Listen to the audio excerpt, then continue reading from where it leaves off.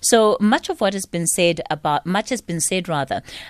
resources that are available to support employees, especially during times of retrenchments. And we know that our country has been in the grip of retrenchment processes. And one of the things that is often raised is the process that take place. So how exactly are retrenchments carried out? And some workers feel that, well, it can be done with sensitivity. Getting a letter is just so impersonal. And so it raises a lot in terms of people who especially at times have been with organizations for a long time. But I wonder, is there a standard way of embarking on the process of issuing retrenchment letters? Is there a standard for that? Boniwe Dunster is an HR professional. Boniwe, good morning and thank you for your time. Good morning to your listeners this morning.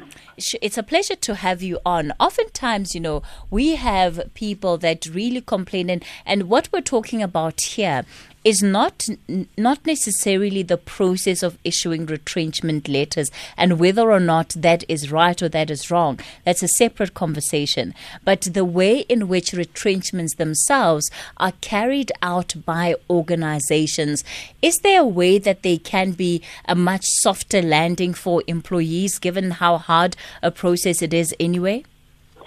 I think, Kathy, one thing that we must just agree on is that retrenchments are very difficult and they are always emotional. Whether it doesn't matter in which way you do it, there will always be that emotional attachment and that stress that accompanies it. But I think what organizations can actually do to actually make it much bearable and more cooperative with the impacted employees, it's first of all by organizations being as open as possible in terms of communication. What are the real reasons they're actually retrenching people or why they're actually restructuring? And sharing information makes it easier for people so that you don't have corridor talk. And another thing that can also be done is that, make sure that the people that are involved in the process, especially from a line manager point of view, those people are well equipped, they are well trained, or they are actually upskilled with the right information on how to manage such things. And then the other thing, Casey, is about those line managers as well, also being available to support the employees that are impacted. And many organizations, they also have a lot of employee wellness offerings. Make sure that you utilize that effectively. You share the information about your wellness program and all other various support that the organization have, so that employees, they can actually have that safety place that they can go to where they can share their emotions and share openly in terms of what they are going through. So I think the leadership having to show up at this. Communication is important, making sure that your employee wellness offering is adequate to be able to deal with the different reactions of people inside the organization. Is there a specific way that these letters should be handed out? Because oftentimes people feel that the process can be quite impersonal. But does it matter whether you find the letter sitting on your desk waiting for you to come in, or if your manager calls you in, has a long conversation with you, and then hands you the letter? So legislation is not prescriptive in terms of whether you have to be physically there with the person. But what often happens, and also as good practice as well, Katie, is that most often when you issue this letter, because it is a very emotional and a personal process, it is important for you to actually be sitting with the people and explaining to them the process, explaining to them why you got there, explaining what are the next steps that are going to follow.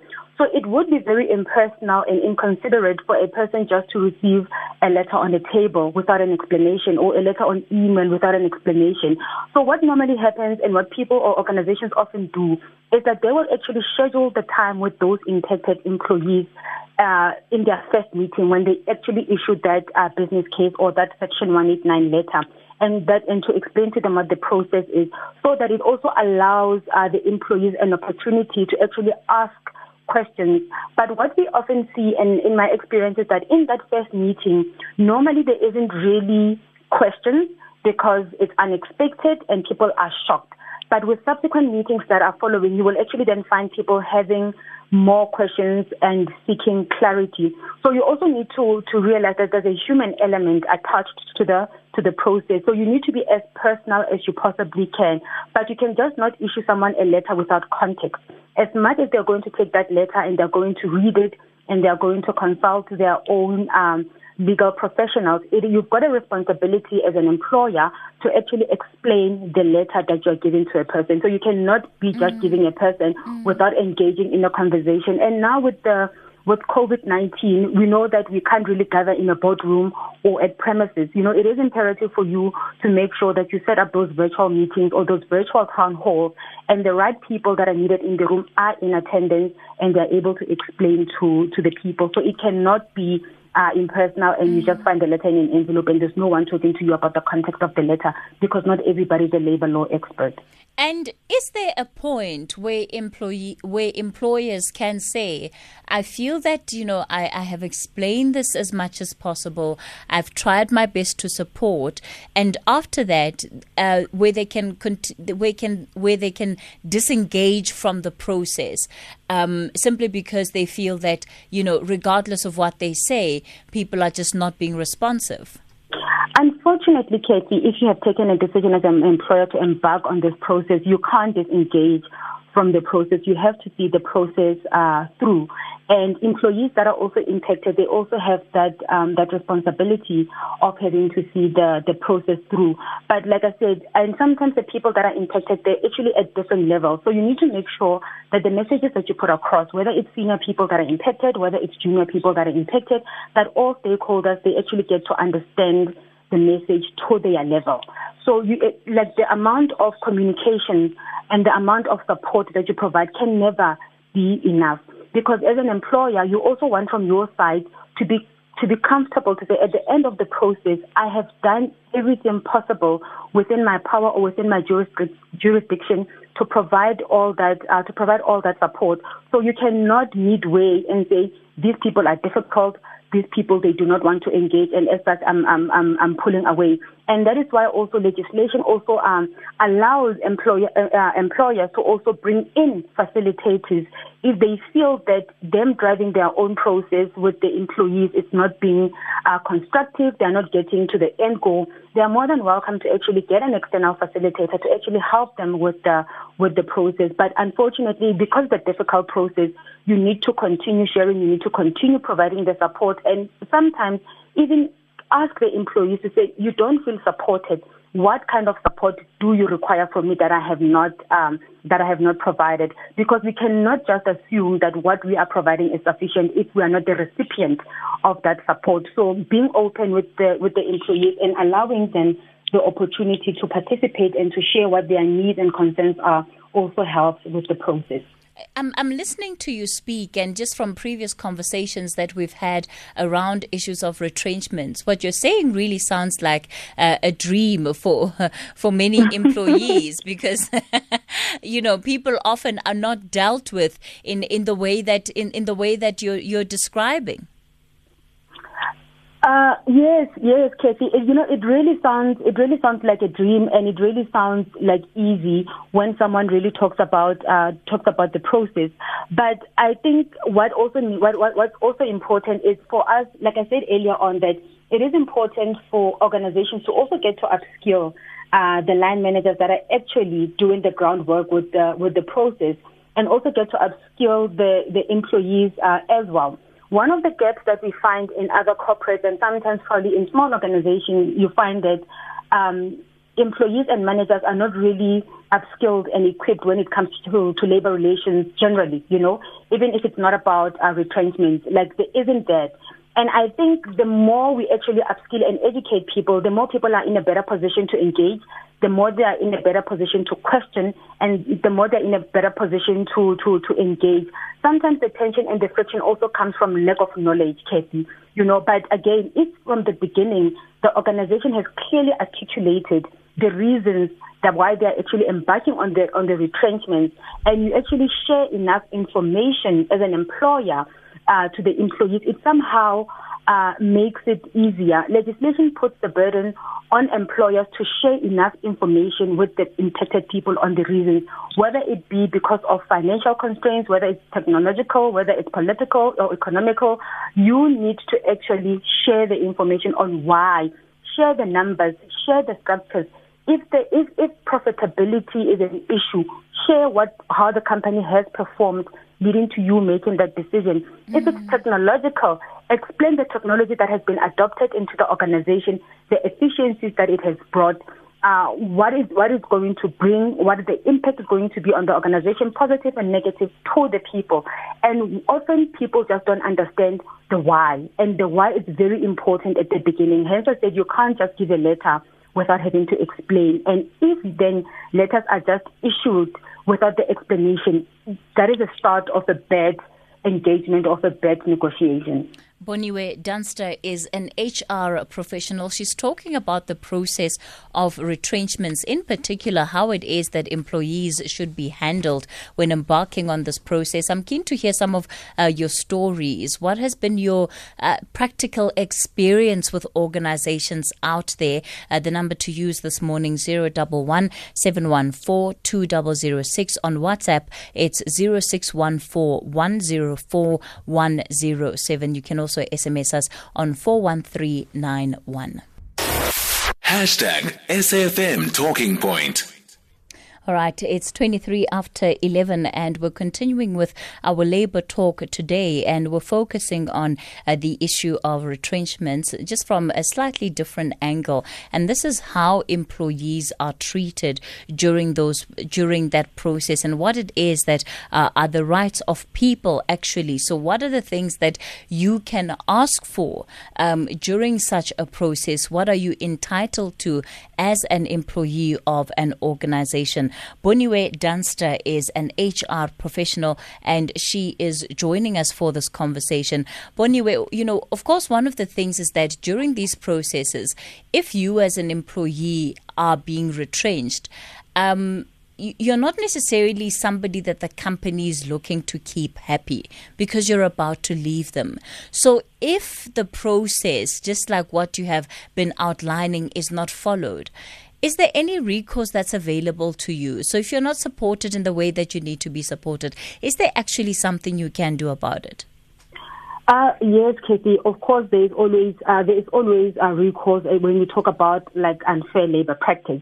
So sometimes depending on the size of the organization, but if the process is not well followed, but firstly in the beginning you do have organizations that are unionized. So people actually belong to a union, and their unions will actually be there to actually represent them. And if an individual is unhappy with the process, they can actually take that to their unions. Like I said, depending on the size of the organization and the number of people that have been impacted, employees can actually go to the CCMA as well, as a recourse to the retrenchment, and then they can also then go to the labor court as well. So there is always recourse post the process, and actually during the process as well. So if you're unhappy, you can't just then keep quiet, and especially if you know that certain processes need to be followed, you can actually reach out to your union, you can reach out to the CCMA, you can reach out to the labor court. And one thing that I was speaking about earlier, to say, when you actually explain the why, when you issue that Section 189 letter, it is very imperative that your letter also includes what the process is going to be and what your rights are going to be as outlined into the legislation. For example, if you are unionized, you can have your union representing you. If you are not, then you need to form part of the consultation process to represent yourself as the employee. Organizations, they actually have to go through a consultation process, which is like a 60-day consultation process. So there are a number of rights and number of things that employees need to be aware of when embarking on this process. And it is the responsibility of organizations to make sure that they communicate such to their people. All right, Boniwe, I'm going to start taking some callers now. Johannes, you've dialed in from Witbank. Good morning. Hello. Hi. How are you, Kathy? I'm all right. How are you? I'm fine, Kathy. Kathy, I'm greeting everyone with your visitor in the studio. Kathy, I heard you people talking about these retrenchments and the rest of the things that are happening. Can please also involve this thing of the retrenchments by the companies? A lot of companies, I'm working for one of the companies. Companies are getting pulled by the councillors in the local level. Then that thing, it caused the company to suffocate. And thereafter, the company to suffocate, the company has to retrench some of the people. Then the workers are taking the employer to the labor department. Now, the councillor is standing behind the people, is no more coming up front. How so? Let's say they gave you the project of 1 million. Then you know the material is going to be 500,000, the 200,000 is for the payment of the workers. And you still have to pay SARS there. They bring people who will take one brick for 5 minutes, walking with a brick to another site and coming back. And now by then the company is suffocating. When the employer starts saying, I'm suffocating, I need to retrench some people, they tell the employer about the economical radical transformation or something. Then people are coming to pull the employer because of the employer is not from the local. Can they please, the human resource, please address these things to the seniors, to some people, to say, look, your political people who are getting involved into the project, they are letting the economy to suffer because at the end of the day, someone is coming from Durban, has got a project in Northwest. They're going to tell that person who must be hire, must not hire. At the end of the day, when that person it doesn't deliver the production of the company that is expected, then the company has to look aside. And then the councillor comes in. When they come in, they take this guy to the CCMA. When the guy is starting to retrench, there is a problem about that. All what you are saying, I hear. But as long as there is a political influence of the councillors in the local influencing people to not to do their work because of this project is theirs, our economy is not going to go anywhere. We're going to receive the retrenchment each and every day. Can please the HR get involved and represent this thing to the seniors in the government, please?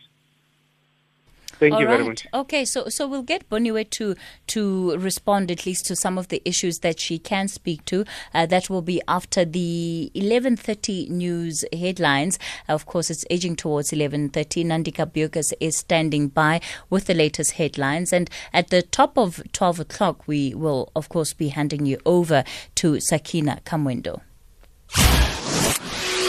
SAFM. Prime time all day long. We continue to focus on our labour talk, and we're speaking about the issue of retrenchments. Boniwe Dunster is an HR professional. Boniwe, maybe an opportunity for you to respond to the issues that Johannes was raising. Hi, Kathy. So I think the issue with Johannes it's more on the political side, more over the retrenchment process, because it mainly talks about the tender process, who gets awarded the tenders, people that come outside various municipalities, and the contractors that they hire. So I think it's actually completely two separate conversations. But I think what is important is that we know that the recruitment process and the tender process, they also need to be fair. And there's been a number of investigations and of inquiries that are actually then getting to focus into this. Having to talk about radical economic transformation and talking about the fair labor practices and actually who gets awarded these tenders, it's a conversation for another day that we need to embark on. So I think on that regard, I will just say that the process just needs to be fair. The right people within the municipal level, the provincial government and the national government need to make sure, and they need to apply due process or due diligence rather, with the appointments of the tenders and how the executors or the SMMEs deliver on that work. But obviously with HR as an SMME, you actually have your own way of having to manage your own people and your own HR consultants that you utilize. And those are actually not managed within the municipalities that are actually offering that job. Okay. I hope that's clear. Yeah. Anonymous from East London says, Kathy, I was retrenched from work. A settlement or severance package was reached. My last day was December and I had to call my employer about my December salary. I'm still waiting for the money. Can you guest clarify for me what is the time frame for a company to pay out the settlement? So normally when we embark on the recruitment process and also in your Section 189 letter or your retrenchment letter, it will clearly then state out the money that is actually then due to you, your severance package, your retirement fund, your leave, and your notice period. So they will actually then stipulate the timelines within that letter. But however, you cannot go above 90 days or 3 months of not having paid people their money. What they also need to understand as well is that what is due to them, their last month's salary is due to them, their notice period is due to them, their leave days is due to them, and their severance package is due to them. And with their letter of termination, it will clearly stipulate when will your money be paid to you. But it should not be longer than 90 days. And most employees, they actually try to make sure that they actually pay that on the last month when the person is being terminated, so that to lessen the financial burden on the employee. It's not fair for employers to actually hold back on people's money. Absolutely. So by all indications, there could well be something that is not really in line happening there. Let me go to Velifani in the Eastern Cape. Good morning. Morning, Kathy. How are you? I'm all right. How are you? I'm okay. Compliments of the new year. I don't know where that ends. I think by end of the month we should stop. I think probably after the 15th we're way over it, so yes. Go for it. Okay. Kathy, I was also retrenched. I think it was 2014. I was working for a big company. I can tell you it's not an easy process.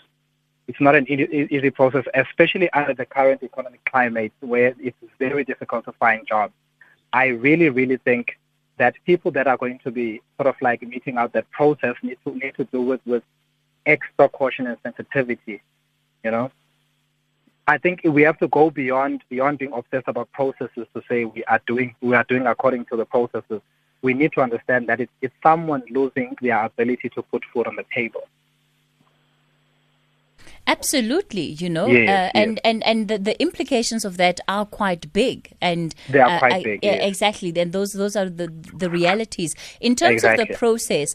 Were you able to relate with what Boniwe was saying? I mean, is that how your company did it? Absolutely, but the problem is that our company was quite a big company, so there was not much of how do I put it? There was no personal touch to it because like you're dealing with the HR in Joburg, HR office in Joburg, and I was working in Durban at the time in Balito, so it was quite an impersonal process and it was quite painful and so it was quite sad. But also there's a gentleman that came in, I think it was from Witbank, and I think it would be interesting to actually look at that because as much as companies can close down and people can lose their jobs and everything, but having got another job and moved into senior management, I've had a different view in how people play a role in companies going on their knees and closing down and jobs actually being lost.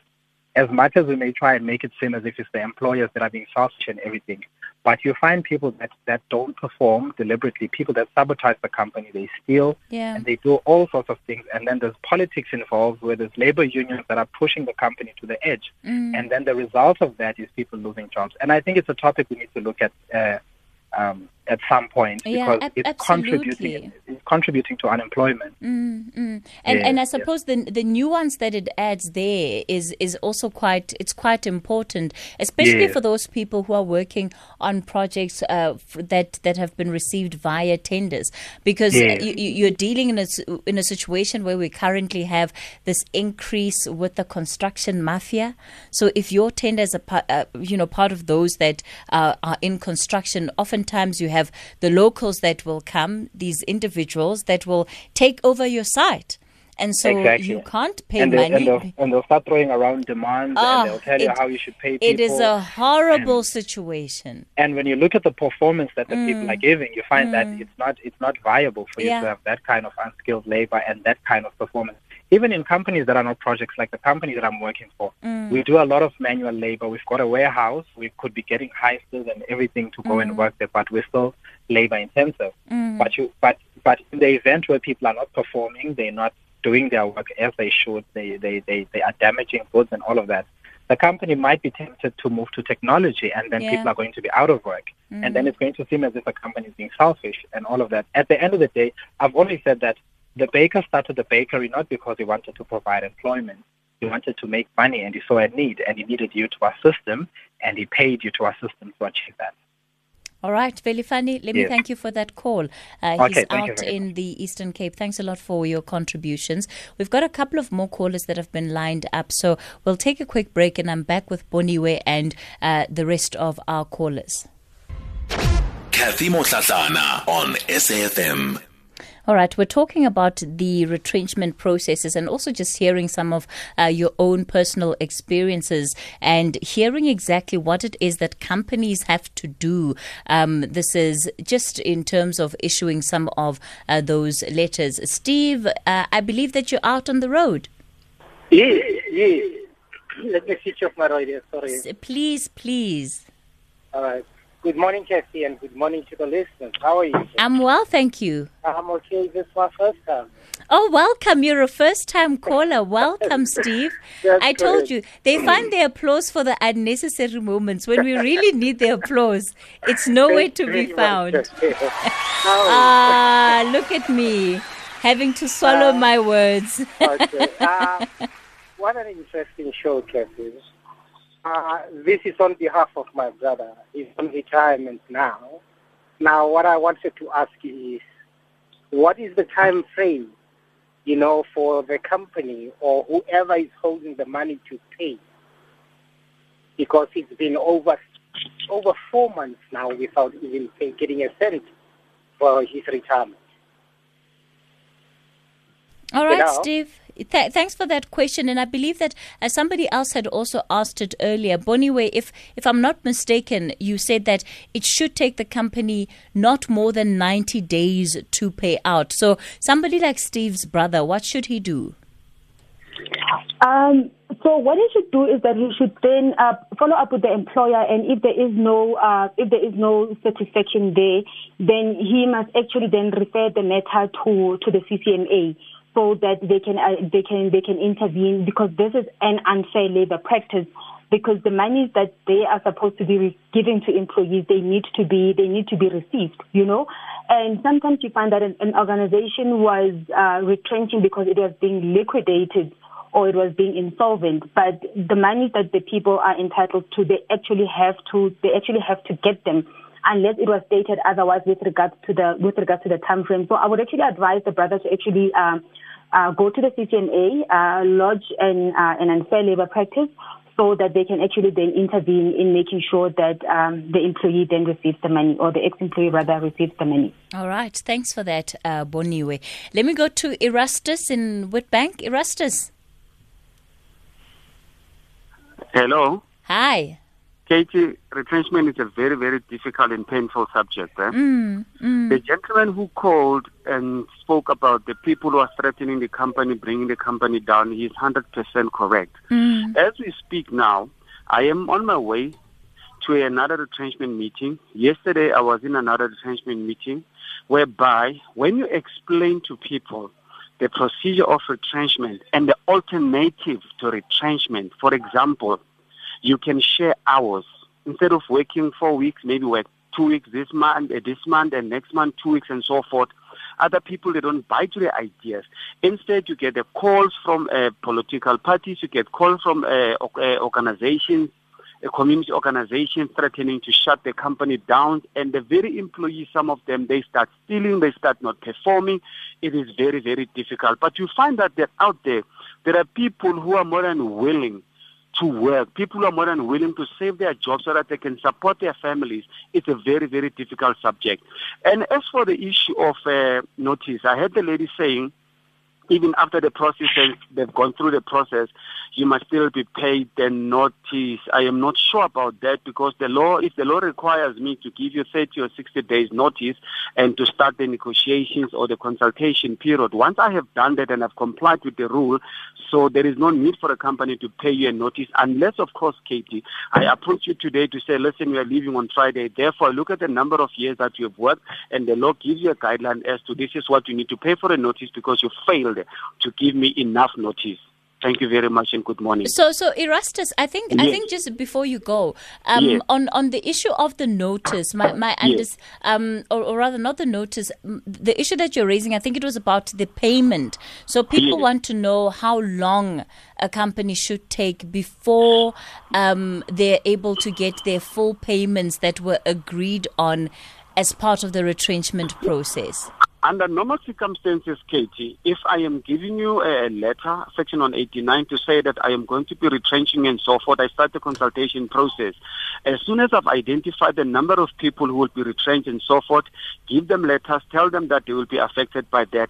By their last working days, surely, normally they should get everything that is due to them, including their pro rata leave and any money that is due to them. All those necessary arrangements should be made.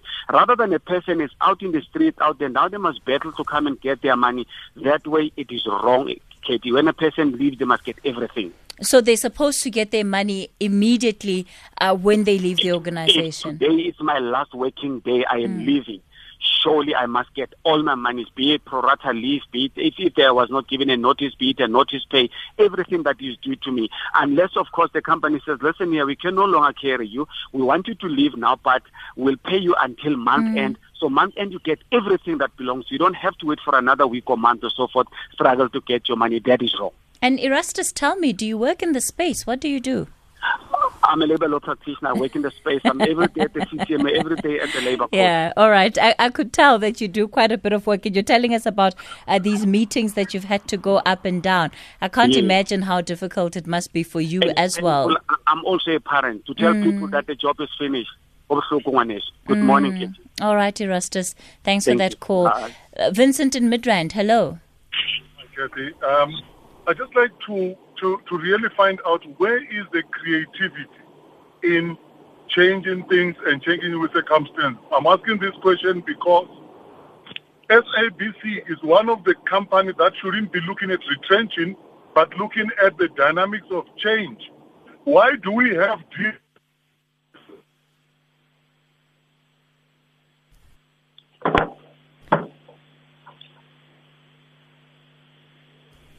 Vincent? Hello, Vincent? All right, we're going to have to let Vincent go. Unfortunately, that's where we're going to leave it for today. Boniwe, maybe before I let you go, just some of your own final reflections as part of this conversation. Thank you, Katie, for that, and thank you for all the questions and participation from your listeners. I think for me, what is important, especially from an organizational level, is that they need to know or note that leadership is the organization's primary resource for ensuring that the successful retrenchments are carried out. So leaders cannot remove themselves in terms of their involvement and in terms of their participation in the process, you know. And history has also proven that there is a positive relation between management support during the retrenchment and the employees' commitment to the process as well. So it is very important for organizations to be highly involved, to share information as much as they can, and to be transparent at all times. And then there was another caller that also made mention of sometimes they feel that the support is not there. I think it is also important that we provide as organizations sufficient or adequate support to all the people that are impacted, whether positively or negatively. Like I said earlier, in terms of the wellness programs that they provide, the line manager, the first manager, your first line manager must also be there for you as an employee, as that is also your immediate support. So it is important for them to also be available and to be involved. So the responsibility of having to provide support cannot solely rely on human resources, because human resources, they are the custodians of the process. So they need to make sure that there is adequate support provided, and they also share the details around that, you know, and they also host those counseling sessions, the group sessions, the individual the individual sessions as well. And I'd also like to also encourage employers to make sure that they pay people's money, because I think that came out now in the end by a few people. Like I said, it is important for people to be receiving their monies because you had actually been entered into this process and we know what it entails, and you would have made your numbers in terms of what is it that you're going to pay. So please, the process is very emotional, it's very personal, and it has like a long-term emotional and psychological impact on employees. So let us also, as employers, also be sensitive in that regard as well, to avoid a lot of issues, to avoid CCNA referrals and labor courts and all of those. So let us be personal about the process. It's impersonal, but let's try to personalize it as much as we possibly can. Boniwe Dunster, let me thank you so much for your time today. She is an HR professional, and thank you all for your contributions to that conversation as well. I'm still seeing some messages are coming in on our WhatsApp line about the connection, the frequency in terms of whether you're able to hear us clearly or not. Our technicians are working on it, and I'm seeing messages coming in from different parts of the country, so there certainly does seem to be something up there. So it is being worked on, and just keep us posted in terms of whether or not it is corrected. All right, when we come back, I'm going to be speaking to Kerry Lee Pascal. We're talking about sustainability, in particular for organizations that are in the non-profit space.